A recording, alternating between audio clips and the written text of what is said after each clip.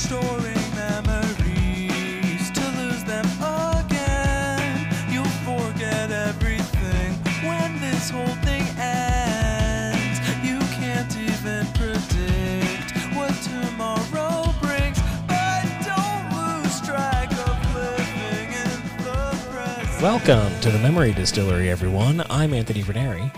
And I'm John Deck, and each week we will malt, mash, ferment, and distill our way through the spirits of our past in the form of long-loved movies. And this week, hiya kids, here's an important message from your Uncle Bill. Don't buy drugs. Become a pop star and they give you them for free. That's right, we're watching Love Actually from 2003, directed by Richard Curtis. Directed and written by Richard Curtis, actually. I'm very excited to watch this movie. I know you are. And out of the two of us, that totals up to wait, hold on. One of us that's super excited to watch this movie. Yes. I don't care if you're excited to watch the movie or not, because I'm excited to watch the movie. It has been at least 2 years since I've watched it. I've avoided it since we started this podcast because I wanted to watch it, and I wanted to sort of follow the rules of the podcast while watching it. And we won't do that for every movie that we are really excited about, or one of us is really excited about. But I've avoided it up until now, and so we're going to watch it. Yeah, we are. So it may not be a horrible movie. Maybe it's okay. Maybe it's good. It's funny because I'm no stranger to enjoying like a nice romantic comedy. There's no like, oh, that's not my kind of movie. It's not like that at all. I can list off 20 movies in that genre that I love. Is just this one I haven't watched for a very long time, because back when I watched it, I can't even remember when. Like, your dad read you the novelization of it, and I was scared. I was so scared. Thank you. That was hilarious. That's a great callback. Yeah. So when I do get over the fear of the darkness dwelling Hugh Grants and things like that. Liam Neeson's. Is Hugh Grant's in this, right? Yes. Okay. For a second, I was like, wait a second, maybe he's not even in this.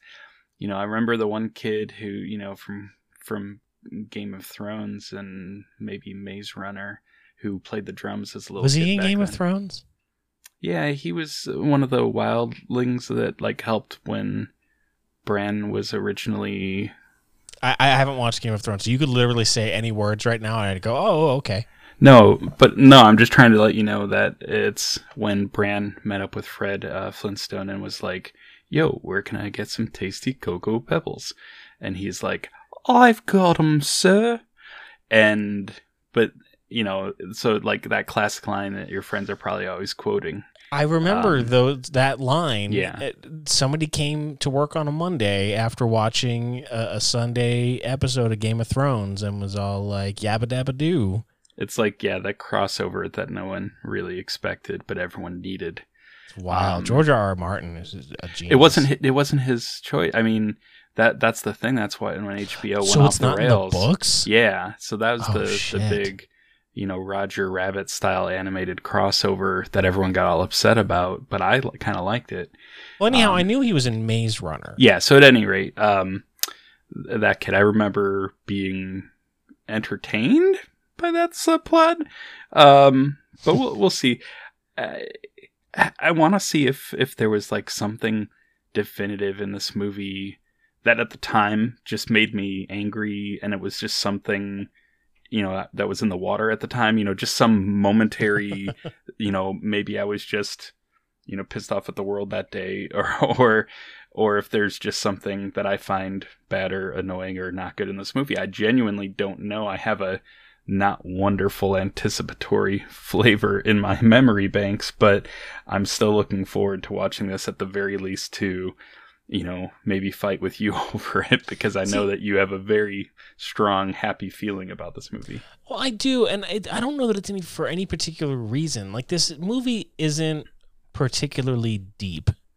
Like, it's a fun rom-com, and maybe it's because it's British, and I love British comedy, and that's sort of that may be fueling my love for it. But it's star-studded and it's fun, and sometimes like it's okay for me. It's sometimes just okay to be like in a movie or enjoying a movie that's just like in the spirit of love and Christmas and being, being funny or cutesy or whatever. Like sometimes It also it's what I'm into. It has Rick Grimes in it, right? Or wait, have you not seen The Walking Dead either? I haven't seen The Walking Dead, and yes, he is also in it. I think it's so weird that The Walking Dead also had the Flintstones crossover. Well, that was a crazy arc, right? They did like 7 episodes. Yeah. The casting for Barney was really weird. I know, it's weird that they didn't, and it wasn't animated. It was just like, live It was just action. Idris Elba walking around as Barney. Saying, I'm Barney Rubble. That's well, what no, he Idris was doing his Elba American has. accent, but No, like, but that's like his American accent. oh, that's true. It was like he was pretending, because at that time when Barney got hit by that rock and started thinking he was British, and he's like, that's right. I'm Barney Rubble. And it was weird because Idris normally would have a good solid accent because that's his normal tone, but he had to be such a good actor, he created like a fake version of his accent, and that's why I sound weird, is because I'm doing Idris impersonating Barney impersonating a British accent. But that's not what we're here to talk about today. He's a talented today. actor, and I wish he was in this movie, but he's not. Maybe he is. He's not. I haven't seen it in a while. He might be. Well, I guess there's only one way to find out. There is only one way to find out, and we're going to do that right now. We're going to go watch Love Actually. John and I both have it in our personal libraries, and that's where we'll be watching it from. It's only streaming if you like have a DirecTV subscription or a subscription to like Spectrum Cable. Otherwise, you're going to have to get it from your favorite streaming rental service. Or you can buy it. It's a wonderful movie, and it's worth the purchase, in my opinion. We'll see. But when we come back, we are talking Love Actually. John, are you ready? Yeah. You had to work yourself up to it. Yeah. Well, we'll see. To the listeners, they'll be mere seconds, but we'll talk in a few days. It'll feel like a lifetime to John. All right, let's do it. All right.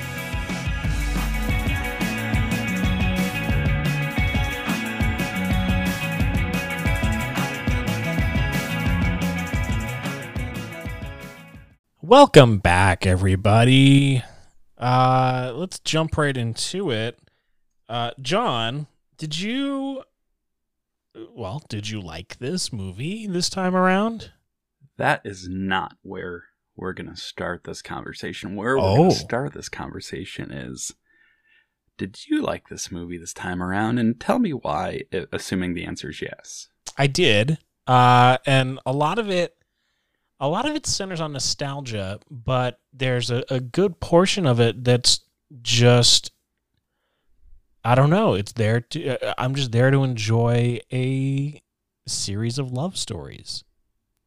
Interesting. A series of love stories, you say? I do. So, I think in classic style, we should go through and talk about the movie from beginning to end, describing every minute as it happened. Oh, wait, we don't do that anymore. No, we do not do that anymore, as we learned from Little Monsters. So, the movie starts, and we have that voiceover monologue, or whatever you want to call it, at the airport. And presumably, based upon how that book ends with the end, where they do all the shots of the miscellaneous people at the airport, this movie is just all about the love and all the million different ways it manifests, and anywhere you look around you, you're gonna see it, and that's kind of the premise. And then we just kind of get a window of that when we zoom into all of our various interconnected characters. Like, would you say that's fair? Yeah, and I mean, you can't go wrong with that. You would think that, except that I don't really understand what the idea of this movie is. What is happening. Like, at different moments there are things that are kind of good or charming or fun or interesting, but it's like the overall story doesn't really come across to me to be as much about like depicting about everywhere you look there's love, and it's in a million different ways. Like I think there's one or two or three different types of things played, but like I guess you could make some arguments for individual relationships in this, but they're just reoccurring themes throughout this that just make me kind of go, nah. So like, I'm gonna challenge that here real quick. Okay. And you may agree with it, you may not. You probably won't, because that's usually how this show works. But my counter to that is this: we have classic examples from a film perspective of romantic love in this movie. Would you say that that's accurate? No. Classic examples of romantic love? Like, name one. Well, you have the wedding between Juliet and... Oh, yeah. There is a wedding happens, yes. Yes, in which two people are presumably in love. Right. And yes, great. Excellent. You have a long-standing marriage that, at least at the beginning of the movie, appears to be your sort of boilerplate marriage, and two people who love each other, Alan Rickman and Emma Thompson. Yes? Okay, yeah. Okay, good. You have two coworkers who are not sorry, because there's a couple of those. The two stand-ins for the pornographic film. They're just getting to know each other, and they're liking each other and things like that. So you have these examples of romantic love in various stages. You know, there's the very early on, like, hey, let's get to know each other and all that. There's the, hey, we just got married. Hey, we've been married for, 10 or 15 years, so on and so forth. So you have those examples, but then there's other manifestations of love, and not necessarily in a romantic fashion. You have love that can't be spoken, because the two individuals don't speak the same language. Oh, you must be talking about Sarah and Carl. Nope. Oh, then why don't we ever see them even have a conversation? That's because we're not actually seeing a relationship. We're seeing like the ideas of relationship, lots of ideas, but nothing actually concrete. That's kind of what drove me nuts about a lot of these things, where if you took, like, this is like a big montage, like a collage of relationships and ideas. Some I think work better than others. Like that whole, the two like porn stand-ins, like I think might be the best example of what you were trying to describe earlier about the classic romantic, that kind of thing, because there's kind of an absurdity and a purity to that like this is a setup for, what you might consider a classic romantic comedy or something like that. But like any other relationship, any other thing that's portrayed here, if you try to extend that into a full-length movie with the tone and everything that's set here, it's like, I just feel like nothing would work. Like, I feel like there's the potential. I disagree. Okay, let's just take an example then. Okay, one example that I disagree with, that I think you could make into a feature-length film, maybe not a great one, but one that you could make into a feature-length film and have it be cohesive and understandable, is the Prime Minister and the assistant falling in love with each other. You could, if you added a whole bunch of stuff that wasn't present in this movie. Yeah, of course, because you have, like, this is obviously this is not a cohesive film in which you have a beginning, middle, and end for a single storyline. Like, we're looking at this through a kaleidoscope, if you will, sort of a la season 1 of Game of Thrones, where we're not just focused on a single story. We have a bunch of interconnected stories going on at the same time. And yes, we're not getting in depth into each story, but we do have these multiple stories going on. I just feel like all of these stories we have going on, the only things we see are the parts that are like either the beginning or the end, or like you have just like, and the beginning and the end. I mean, not the middle, not anything. Like you have, like you said, the Prime Minister, Hugh Grant, and the what's-her-face that works for him. You see where... Who they keep calling Chubby, and I really don't understand that, but... Yeah, like, that, of course, that's just ridiculous. But, like, you have their instant connection, and by theirs, I mean mostly Hugh Grant towards her as far as we know. It's kind of hard to tell the other way, but that's fine. And like you have that connection that happens where he is just like, oh, hold it together, or, you know, whatever. He's like all freaking out because he doesn't want to be inappropriate or whatever that is. Like, okay, that's fine. And it's like, and you go from that, oop, oop, oop, are they, oh, it's kind of awkward. And then the president's like, oh, which by the way, I love Billy Bob Thornton as the president, but like in a, you know, creepy way. But like, so anyway, so that happens. And then all of a sudden he's like, I have feelings and this isn't good. And he like throws her away. And then later he's like, but I don't want to throw her away. I'm just going to go find her and just take her and start making out with her. I don't like the term throw away. He doesn't throw her away. He pushes her away maybe. But he says, you know, what's her face? It's not like he can you just reassign her? Right, reassign her. He doesn't tell her to put her in the fucking dumpster. Does he have a conversation with her? Does he even talk to her? No, he just says to his assistant or whoever that other person is, like, just get rid of her. You know, well, reassign of course not. her. He's the prime minister of the United Kingdom. Like, it's but what not I'm like saying he is can that just... Right, but that's not an example of a relationship. Not a good one. That's not interesting to me. Like, you're taking the beginning where there's that, ooh, awkward attraction. What's going to happen? Then just like cutting it off. And then later with no real buildup or preamble because you don't have time for it because you have a lot of different relationships going on. Understandable. But you just cut to the end, to the happy ending. Okay. You go right from the introduction to the happy ending and that's it. Even though they set up some tension, none of it's resolved, none of it's handled. There's no conversations. There's no awkwardness. It's just, I mean, they set up awkwardness, but it's like presented to you. They don't like work through any of the moments. And I feel like this movie had a lot of potential in the chemistry in some of the different groups. Some are unforgivable and horrible storylines, but some of them really, like I really was close to really liking Alan Rickman and Emma Thompson and that. Their relationship and stuff like that. I feel like they kind of failed on that as well, at least in the resolution, because they had some of the best moments in the movie, I think. Oh, agreed. Yes, but they also kind of have this message like, you know, love is really amazing, unless it's not, unless it's like something difficult comes up, and then you can't bother, because then it's too bad. Don't even bother trying. Like Sarah and Carl, where they're like, oh, we you know, kind of falling in love. We know it. Oh, it's all this stuff. All this is amazing. And then finally, after all this build up, they're going to hook up and everything's great. But then her brother calls and it's like, well, we're done forever.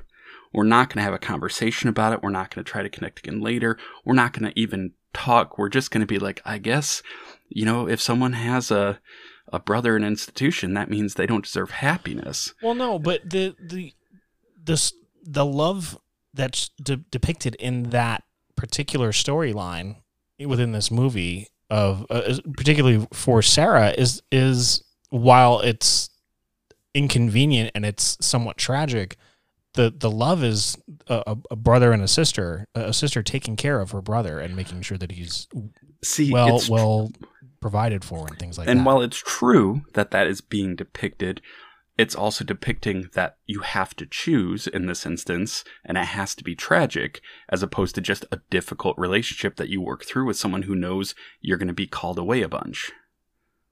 Like, they don't even have that conversation, is what I'm saying. They don't even work through it. It's just like an awkward end to a romantic encounter, and then it's just done, and that's the end of the story, because she goes and hugs her brother, and like, now it's like, well, her chance at happiness is gone.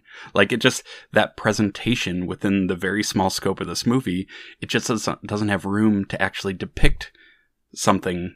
Well, but that's a choice that Sarah makes. Sarah actively makes that choice to wall herself off from others in favor of her brother. Now, we don't know the circumstances of her brother and why he's in an institution and why she's made this choice to forego other relationships and other forms of love in favor of taking care of her brother. But that's what we have, and that's what she has actively chosen. So that's not to say that she couldn't make that choice. She could very easily, well, maybe not very easily, but she could actively make the choice to not answer the phone when she's with Carl, and to not succumb to her need to be there 24/7 for her brother. but she doesn't have to be there 24/7. And I just think some of these stories would be more interesting if we had some of those conversations that happen in the middle of actual relationships where you like try to work things out and figure out things, as opposed to either jumping to the end where it's a happy ending or just saying, nope, sorry, I guess it's a tragedy. We can't have anything. And I'm not saying that wouldn't be more interesting, but these are the stories that we have within this movie. And honestly, I don't disagree with you on a lot of these points. In fact, I think you could make the argument that it would be more compelling if we took one or two of these other storylines out so that we could flesh out more of these kind of bigger storylines. Like I can think of 4 in particular that I would like to keep in lieu the others. One being the Prime Minister and Natalie. Okay. One being Emma Thompson and Alan Rickman. Okay. One being John and Just Judy, the two Sure. porn actors, and one being Jamie and Aurelia. Wait, Jamie. Jamie, the writer, and okay. He doesn't speak now Portuguese, and she that's doesn't an speak English. interesting one. I'm borderline on that one, partly because first of all, I love Colin Firth. Secondly, I've many times who doesn't love Colin Firth? First of all, exactly, yes. Yeah. But I've also like literally fantasized about having like a little cottage next to a pond with an old fashioned typewriter that I go to retreat and write something. Like I've had that thought. So like, that little connection with him was cool. But like, at least with them, like there was, and it's not like because it happens one time. It happens many different times across the movie. You have Jamie and Aurelia, if that's her name. I don't know how to say her name. Yeah, but Aurelia. Yeah. Like you get you get introduced to them where they are, it's like, oh, it's a sweet story because you don't need to be able to speak their language to fall in love. It's like, okay. It's like, but it would it's make like it a lot fucking easier, wouldn't it? Yeah, and they're like all standoffish until like she takes her dress off, and then he's like, "Whoa, hello, okay." But I know it's more than that. It's like the whole like, no, don't jump in the water. This is stupid. It's not worth it. And like, okay. So I'm not saying that's like not possible. I'm not saying it's horrible. I'm just saying that like once again, it's kind of this whole idea of like they, have that thing where they meet and, at first they're kind of awkward, but then they seem to have some spark or something. Then you cut to the end, forget all the middle part. You just cut to the end where they both have learned each other's language and let's get married. Or, like it's like skips to the happy ending part. So it felt like so many different times you had like the intro and then like, let's skip all the middle and just go to the happy ending because we don't have time for the whole story. Well, sure, but I never went into this proclaiming my love for the storytelling that's happening here, because the storytelling is not great. Like there are better ways to tell these stories, and those ways are through other movies. Like some of these should have just had their own movie and called it good. But they didn't do that. What I would say is this movie, it is what it is, not what it could be. So if you find potential within certain couples and you think this could be really good and you like this person and that person, like to your credit, Anthony, I'll say that the couples that you listed were the correct ones. Meaning if you had said like your favorite storyline was between like Juliet and Mark and Peter and like that whole thing. Like Colin going to the States, like right. That was garbage. Yeah. But like, again, we talked about like there's parallels here, but they're not necessarily good ones. But like, what is that storyline with Mark and Juliet? It's garbage. Like that's maybe again, it's one of these things that's not fleshed out because you only have an hour and 45 minutes or 2 hours and 15 minutes. But you can't make that excuse movie. if you have a connection that you can't, if you only are going to dedicate 12 minutes of your movie or 18 minutes of your movie to this couple and you can't do anything good with it, they shouldn't be there. Like, I completely agree. And so I know I'm like railing against you. It's not like you said this was your favorite couple and I'm like saying you're an idiot, but it's like, it so bothers me that like the whole premise of this and like the best thing this couple has ever generated for all of pop culture is like Kate McKinnon being Hillary Clinton parodying the scene with the cue cards on Saturday Night Live. Did you see that?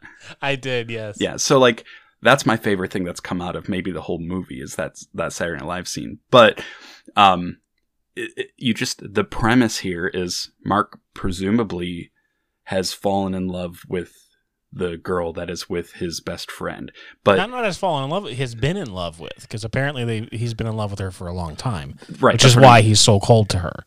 Well, like let's just say we have Mark who is in love, has been in love, however you want to phrase it. I didn't mean to say like it just happened then, but it happened at some point in time, maybe a long time ago. Except have they ever interacted before? Not really, not from what they say. They never had a conversation. She always thought he hated her. So he's just basically stalked her and looked at her from afar and thought that she was hot, and that's it. Right. But then like his whole like thing with the cue cards and all this stuff was like, it's not like, so you have the really awkward scene where she gets the videotape and pops it in and watches how he was creepily just zoomed in on her face for, an hour or whatever. And like, if there would have been more resolution at that point of some kind of any conversation, anything, that would have been helpful, but there was nothing. And then you go right from that to like what I suppose we're supposed to think is a romantic declaration of love by Mark, but it's like, hey, my friend's there, but don't tell him I'm declaring my love for you. So here's the thing that you don't see in that at the end, like after that scene. So he does the cue card thing, and it's supposed to be this big romantic gesture, and then he realizes after she kisses him and she runs away, oh no, this was a terrible idea. So he leaves the country, and he actually moves to the United States, moves to Kentucky and becomes a sheriff's deputy, and then the zombie apocalypse happens. Right. All of that makes a lot of sense, but once again, we have to draw those lines ourselves, and it's natural. I mean, it's just the only possible conclusion that you've made there, of course. Well, if you read the novelization, you would know. That's, again, like Gremlins. It makes it better when you just read the novelization first, I suppose. And then you have like hundreds or thousands of pages to flesh out these relationships. But once again, like we have... And like, look, I'm jumping all around, but you have, Liam Neeson, who like is in a movie where he has a kid who's not kidnapped, and that was refreshing. But was it though? Well, and refreshing. I'm waiting for Sam to get kidnapped the whole movie. Yeah, that is kind of what I was waiting for too. But you have that, and there's something endearing, about their relationship, and okay, that's fine. But like, Sam is just kind of in love with Joanna, I think. Yeah, Joanna. Because she's, beautiful. And that's a 11-year-old or 12-year-old. I don't know how old they were saying, if they ever said how old he is. But yeah, they're young kids, and that's like that's how they interpret love. Okay, you're very pretty, and that's kind of considered like an immature style of love. A young kind of, this isn't really love actually. This is love pretend. Good thing we don't have any other characters that are modeled after that, except we kind of do with Mia being, Harry's secretary and that whole kind of love connection. Worst. No, Mark is the worst. Mark's okay, you're right. Mia's the second worst. Mia's Colin the is the third worst. I'm trying to think of who the fourth worst is. It doesn't matter. It's not Billy Mack. It's actually like Billy Mack and his sure, but anyway. And that's fun and all, but it's like has nothing to do with the rest of the movie. Like, I mean, no, it should be like a rock star movie that he just happens to come to the revelation that his best friend is his manager. Yeah, so it's like, but they throw it in because they're saying, well, there's so many different kinds of love. There's also the kind of love between a manager and his best friend. Well, it's the early 2000s though, so you have to have Bill Nighy in a movie, and he gets to choose his role. True. It's in his rider. That's a good point. But to kind of go back, like, it's just interesting because that immature model of like Sam being, I'm a drummer, and if I'm a drummer, then I'm going to get the chick because that's what happens, because he sees Bill Nighy and and like it makes that connection. Oh, okay, I get it. Rock stars get girls and things. It's like, okay, that's kind of cute. Whatever. That's that's kind of fun. And I enjoyed that storyline, you know, to a point because it was kind of fun and cute and all. But you also have that with like Mark and Juliet as well, where he kind of just worships her. He's not actually connected to her, or friends with her, or had any long conversations with her. He just kind of thinks that she's hot and like has just fallen in love. And he doesn't even actually just say, "Oh my God, this is so awkward," but yeah, you're married to my best friend. And yeah, I had a thing and hopefully we can get through it. And this is so embarrassing. And then he kind of walks away. It's like he does that whole like, "Hey, no strings attached. I just got to tell you, my heart's shattered in a million pieces, babe, because I love you so much and I always will, and that'll never change." And oh my God, and does this whole stupid declaration of love that was also like, you know, if you want, I'm right here. He doesn't have to know. And like that whole thing, like, is kind of like Sam running through the airport, except that was more fun and more plausible. No, I don't know. But then you also definitely less creepy. Like that's that bit. I actually kind of equate it to what dudes on the internet do now when they see a pretty girl on the internet. Like you see these screenshots of like messages that dudes send to pretty girls on the internet and say, "Oh my God, I think you're so beautiful," and they're like, "Okay, thanks, bye," and they're like, "Oh, you fucking bitch." Like they turn on them, and we didn't get that turn with Mark, but I could almost see that happening. Like, yeah, but luckily she ran out and gave him a kiss, right? Like, and then he tells her, "Well, the only way I can get over you is if I, you know, get with a supermodel, you know." And then the only way Colin can find love is if he finds supermodels, and the only way Liam Neeson's character can fall in love again is if he finds a supermodel. Yeah, but how's that going to happen for any of them? Oh, that's true. That can't happen unless it's in this movie, right? And even, like, the interesting relationships that I want to hear more of. Like, I'm cool if everything's not happy. I'm cool if there's some things that are left hanging and you don't know. I'm cool if you develop complexities of relationships. But then, like, have the courage to, like, dig in a little more instead of having, like, one great scene and then ignoring it. So it's just, like...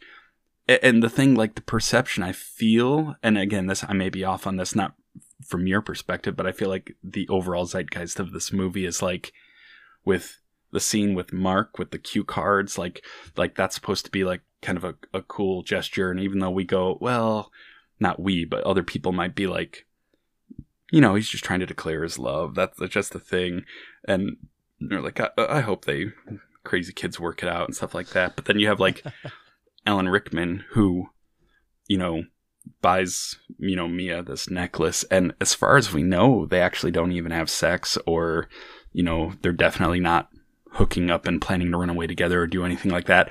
But he does buy her, you know, this, you know, nice necklace, which of course is beyond, you know, what's acceptable. But it's like, in the grand scheme of the whole world, is that something where you're like, nope, you're done forever? Like, we've been married for a long time. Overall, things are pretty good, but you know, you made this mistake and that's done. We don't want to dig in. We're just, I guess it's a tragedy. It's no longer romance.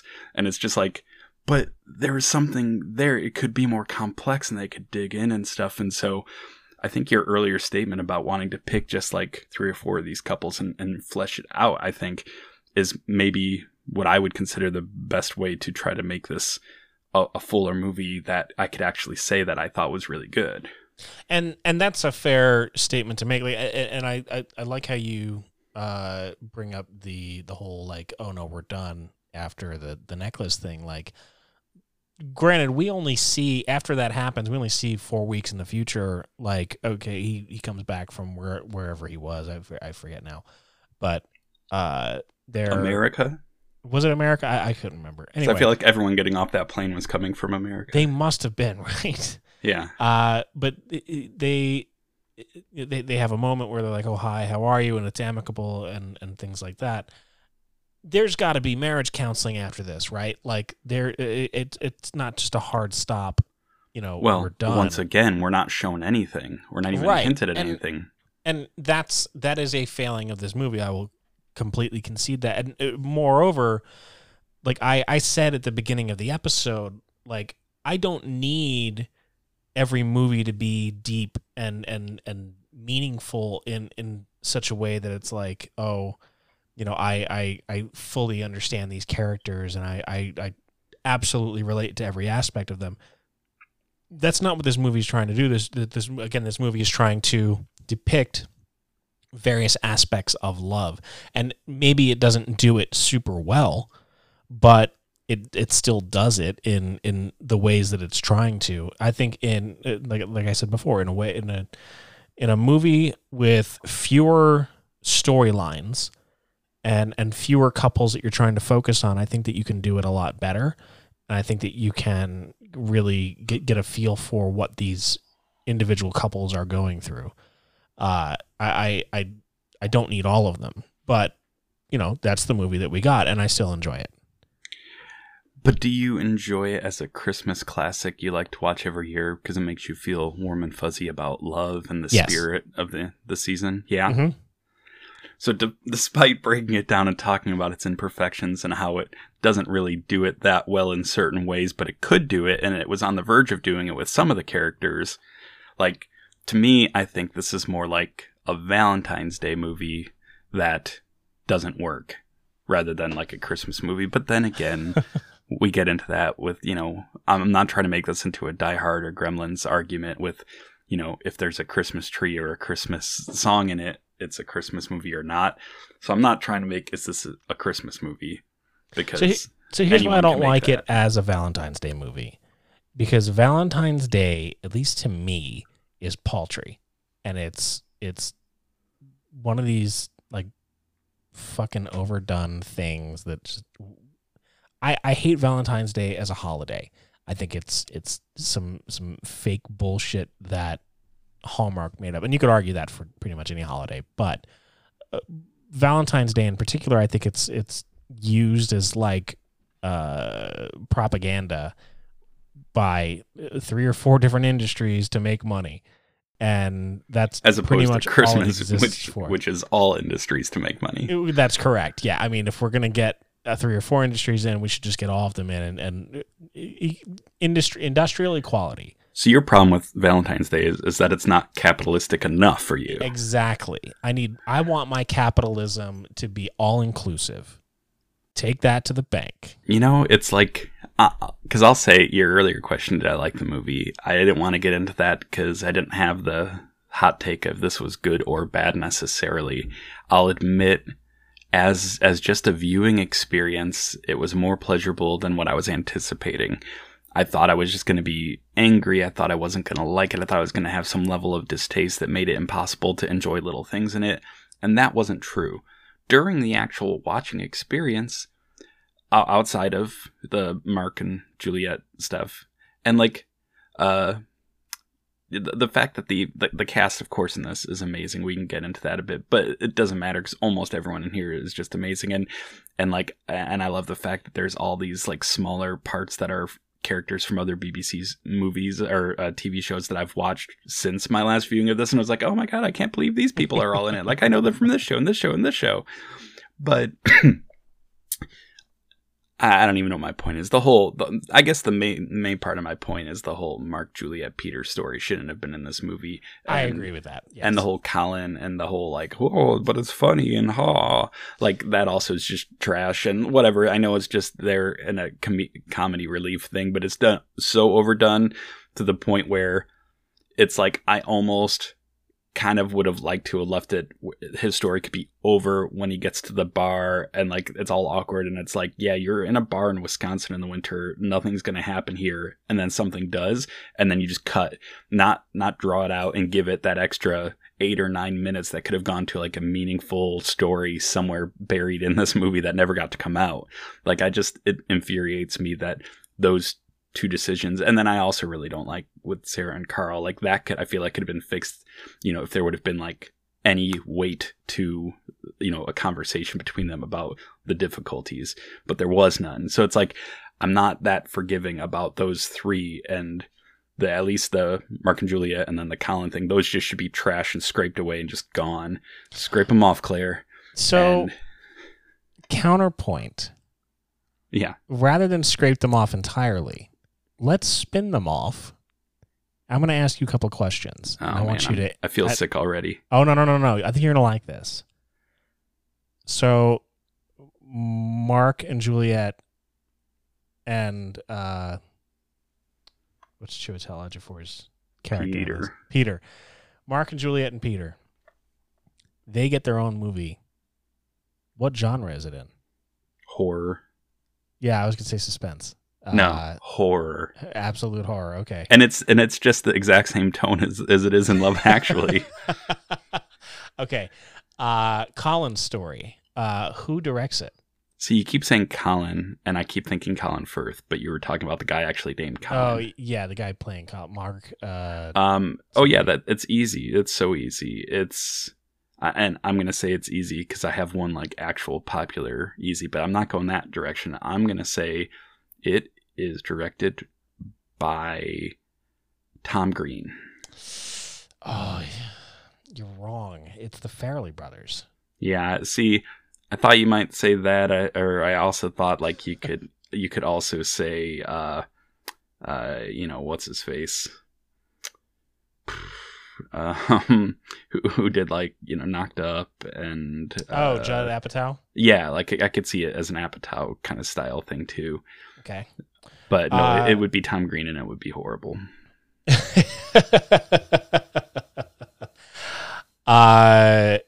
Carl and Sarah's story. No, that gets scraped. I can't think of anything redeemable about it, really. Yeah, like I don't want to see that movie. I want to see it as a part of this movie, but with just a little more investment and some conflict, some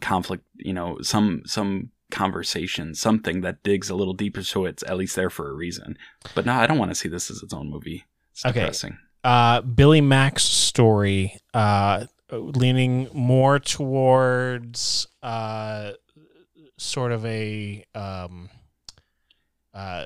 what's the Johnny Cash movie? No, I was gonna say because I'm not even gonna finish this or let you answer. I was gonna say I see it as more of like a Walk Hard, that John C. Reilly movie. Right. I know that's exactly what you were thinking of, and I think you either go that direction or you like elevate it and make it into Rocket Man. Oh, do it as like a musical biopic. Yeah.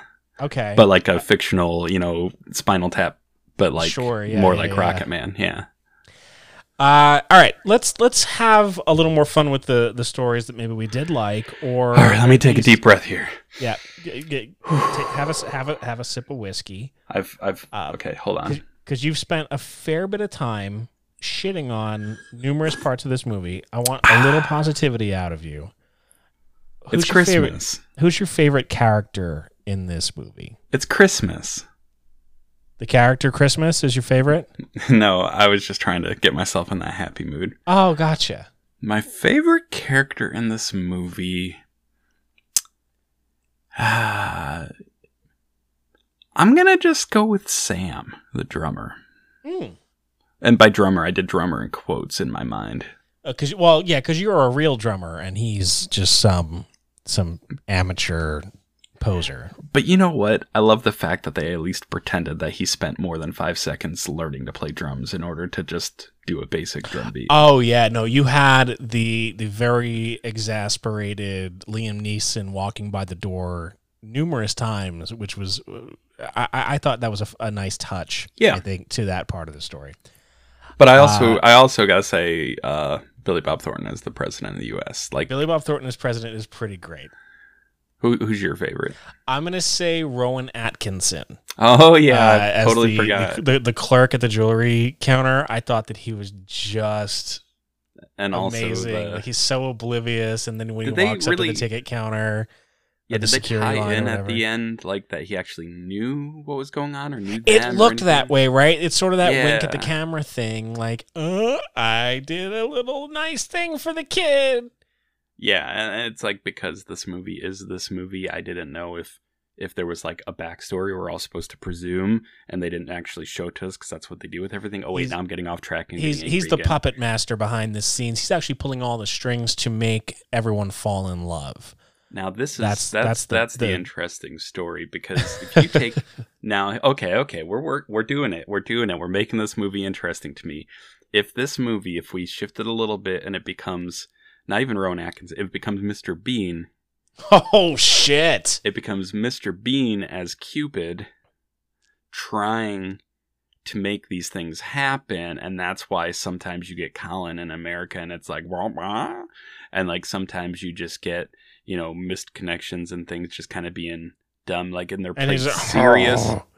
Yeah, but like you play it, the whole Sarah and Carl thing, it's like one step away from just being slapstick and funny, but instead it's sad and tragic. But if you don't know about the mentally ill brother, and it's instead they're about to, you know, have sex and she falls off the bed because, you know, Mr. Bean accidentally shot her with an arrow or something. But Mr. Like, Bean's already walked off. He thinks he's finished the job. yeah, he thinks he nailed it. And that would also make a lot more sense for the whole Jamie and Aurelia storyline as well. Like, this is, now we're weaving things. Now we're cooking with gas. This makes a lot of sense. Your favorite scene?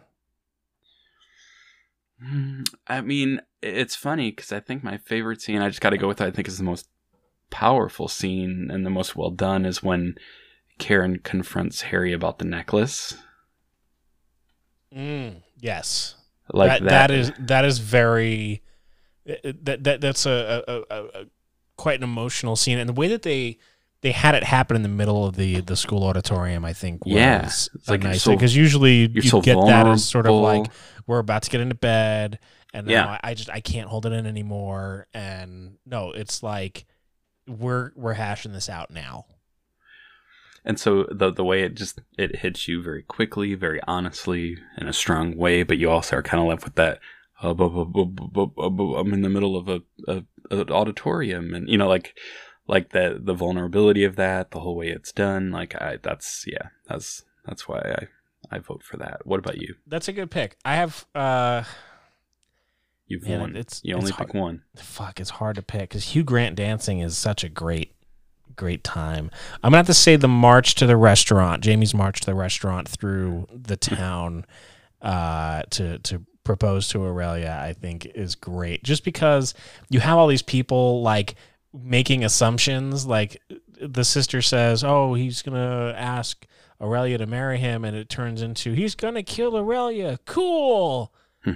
Like that whole bit, I think was it was definitely the most fun for me, I think, aside from Hugh Grant dancing. So I was going to ask least favorite character, but you have made it well known that your least favorite character is Mark. Oh yeah, by a landslide. What is your favorite love story?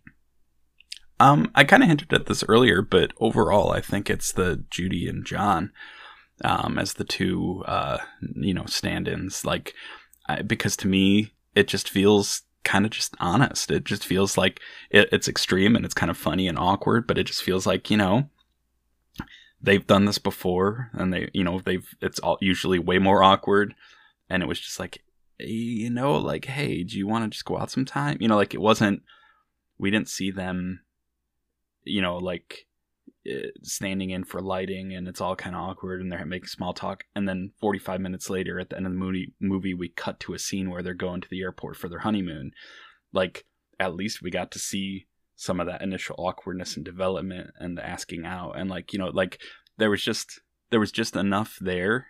And I mean, of course, like I, like everyone else, like we said, love Colin Firth, love Martin Freeman, and Joanna Page. I know her from a series called Gavin and Stacey, which is I haven't watched that. It's great. It's not BBC. You'll have a hard time finding it right now because it's not streaming like in most places. It's not on like BritBox or Acorn or anything. You would think so. No, I got Acorn to watch the Detectorists, which Martine McCutcheon, who's Natalie, Hugh Grant's love, she's in that show. So it's just like, so I'm making all these connections with all these people, like I said, I've seen in other shows. But that's all to answer your question, though. I think out of all the relationships, that's the one that like I connected with most, because it felt like I could just say, yeah, sure, I go with this. This is cool. Everything else I had like hang-ups. John and Just Judy is a very close second for me, because you're right. It feels like the most authentic exchange, and like the least sensationalized, I think, of all the various storylines. I think that for me, Jamie and Aurelia, like, they edge it out by just a little bit, and it's mostly because of how much they have to overcome from a language standpoint to like get the point across and can, profess their love to one another. That I think for me made it just the tiniest bit better. That's Jamie and Aurelia. It's like for people who love the TV show The Bachelor. I'm just kidding. I was trying to make you feel bad. That's fine because I don't love The Bachelor at all. Yeah, no, I don't. It's not a fair equivalence. I was just saying that to just try to get mad and turn the try table to get over. under my skin. I can't flip this table over because I just got 2 really nice monitors, plus my Rodecaster Pro that I'm not going to destroy because you made some disparaging remark. Bachelor. Yeah, well, it is what it is. That's I was hoping that was gonna one last mention would have you go back and destroy everything you love. It's all right. It's a Beetlejuice thing. You have to get 3 in. But the show's over. Thanks for listening, everyone. We have new episodes every Monday, so come and hang out with us as we distill another favorite from our past. We're rounding out the end of our Holiday Classics film series. Next week, we think you're really going to like the next one. It's not super old, but it is super fun, so get ready to enjoy that. If you want to contribute to the show in a financial sort of way, you can do that at anchor.fm/thememorydistillery/support. And you can become a monthly sponsor of the show and help us make really cool content and hopefully quit our jobs one of these days. John? Yeah, I mean, I agree. You guys should all just sponsor us. No, really, just not to harp on that, but I was talking to someone who was just saying how they, a couple of dollars a month, to them makes, that's not a big deal. But if a lot of people listening do that helps us, would finance, our equipment, help us grow and expand our operations. So if you like the show and it's entertaining to you, that'd be cool. Every little bit helps. Otherwise, just keep enjoying, and that's awesome. You know what else you're going to keep enjoying? You're going to keep enjoying certain lines about if you really love Christmas. Come on, let it snow. Yeah. Yeah, no, that was one of the songs of our movie, and it was written and performed by Semaphore. And it was... Was it? It was lip-synced by Bill Nye. Oh, interesting. I didn't know that. That's a fun trivia. It's because I think they got bored of us mentioning every week that their song "Destroying the Evidence" is the one we use in our podcast. But it's such a good song. But they wanted to get into the Christmas music, I guess. You'll have to look them up on Wikipedia to find out why they may or may not have done that song for this movie. And if you don't want to look up Wikipedia because you don't know how to spell it, you could just email us at thememorydistillery@gmail.com and ask us, and we'll tell you the real deal, what's going on there. But also, it's true. John said it, so it's canon now. It's pretty true. Relatively really close to almost being true. And on top of that, another thing that is true is that we do want to hear from you about ideas you have for future shows, because New Year's right around the corner. We're always looking for, whether it's just a movie that you really have been hoping for years that we would get to and we never have, or you just have a fun, radical idea that kind of turns, the whole formula on its head, but you'd love to see what we do with it. We love that kind of feedback. It's an amazing way to support us just by conversing and sharing, or, hit us up on Facebook at the Memory Distillery Facebook page, or even Twitter, at TMD Pod. But the bottom line is, I think we can all agree Love Actually is not a very good movie. It's not a very good Christmas movie. It's not really a Christmas movie. It has none of those statements are true. True. It does have a few glimmers of potential. There were things about it that I didn't hate. And I can absolutely say this part, totally true. This is by far not the worst movie that we've watched for the show. Not even close. Unequivocally true. I just got fired up about it. I don't actually hate it. I just have some issues. So overall... Strong feelings. Overall, it was okay. And on that bombshell, I will thank you all once again for listening. I'm John Deck. And I'm Anthony Veneri, and this has been The Memory Distillery. Pip pip. Cheerio. They're in England.